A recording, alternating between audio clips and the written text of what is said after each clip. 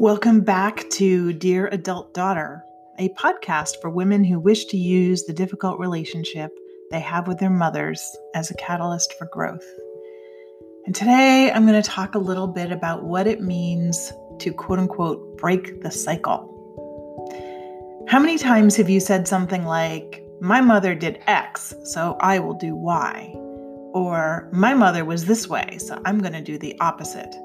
Or I'm going to break the cycle of insert dysfunctional pattern here, only to find yourself doing the exact same thing or falling into the same pattern.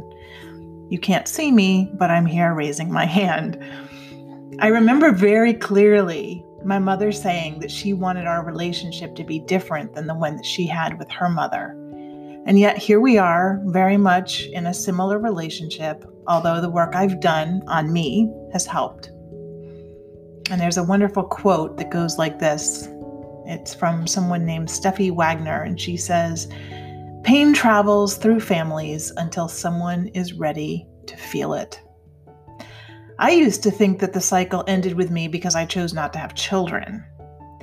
Now I know the reason the cycle is ending with me is because I have chosen to feel the pain, to feel it and process it and name it an acknowledgement, to give it its due. The intense fear of rejection that caused so much inauthentic behavior, the pain of feeling that I'm not loved unconditionally, the anger that wasn't allowed because it wasn't safe and so it found its outlet in self-destructive behaviors.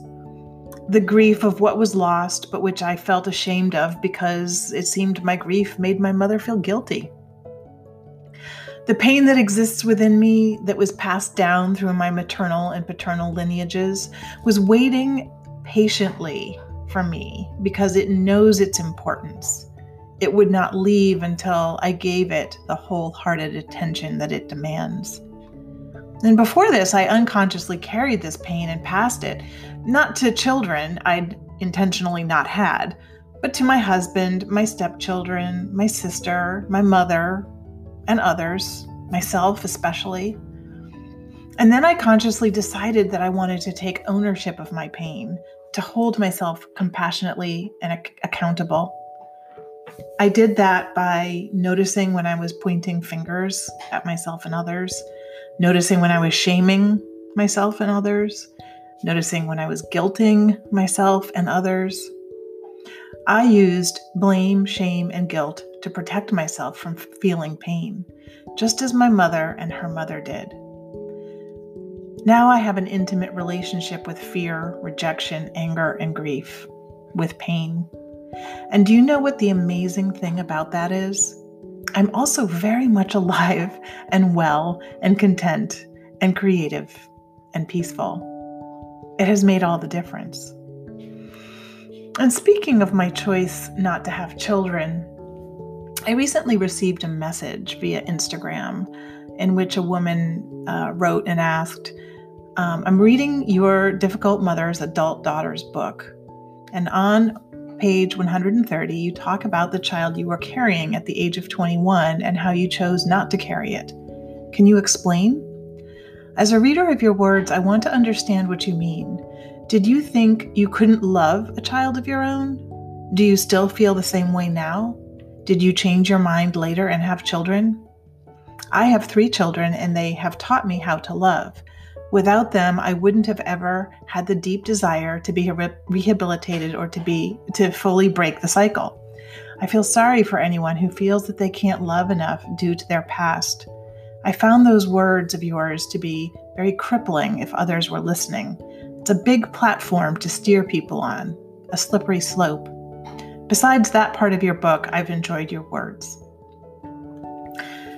And I responded to her, and I said that her questions are at the heart of a collection of essays that I've been writing. Together, they form a book called A Letter to the Daughter I Chose Not to Have. So yeah, in the spring of 1984, at the age of 21, I got pregnant. I was a senior in college, about to graduate, and it was the first time I'd had sex. I woke up the next morning, and I knew I was pregnant. Within the month, I'd had an abortion. I'm grateful I had that option, and I'm equally grateful that there are plenty of methods available to me to prevent pregnancy in the future, although I don't need them now.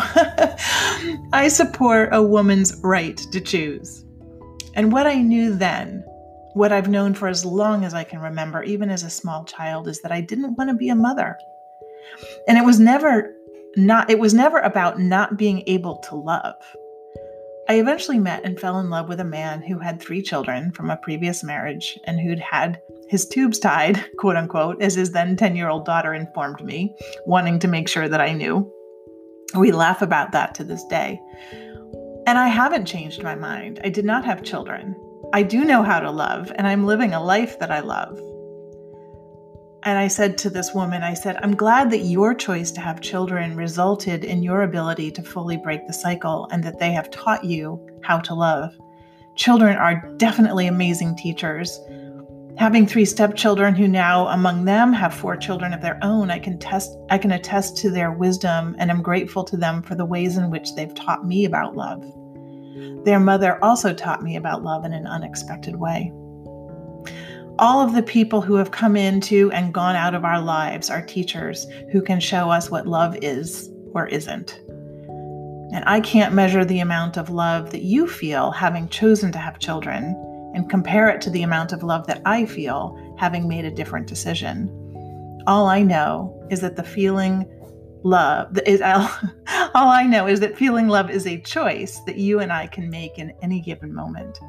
And love is always available to you and to me, for you and for me, and through you and through me. Much, much love, Karen.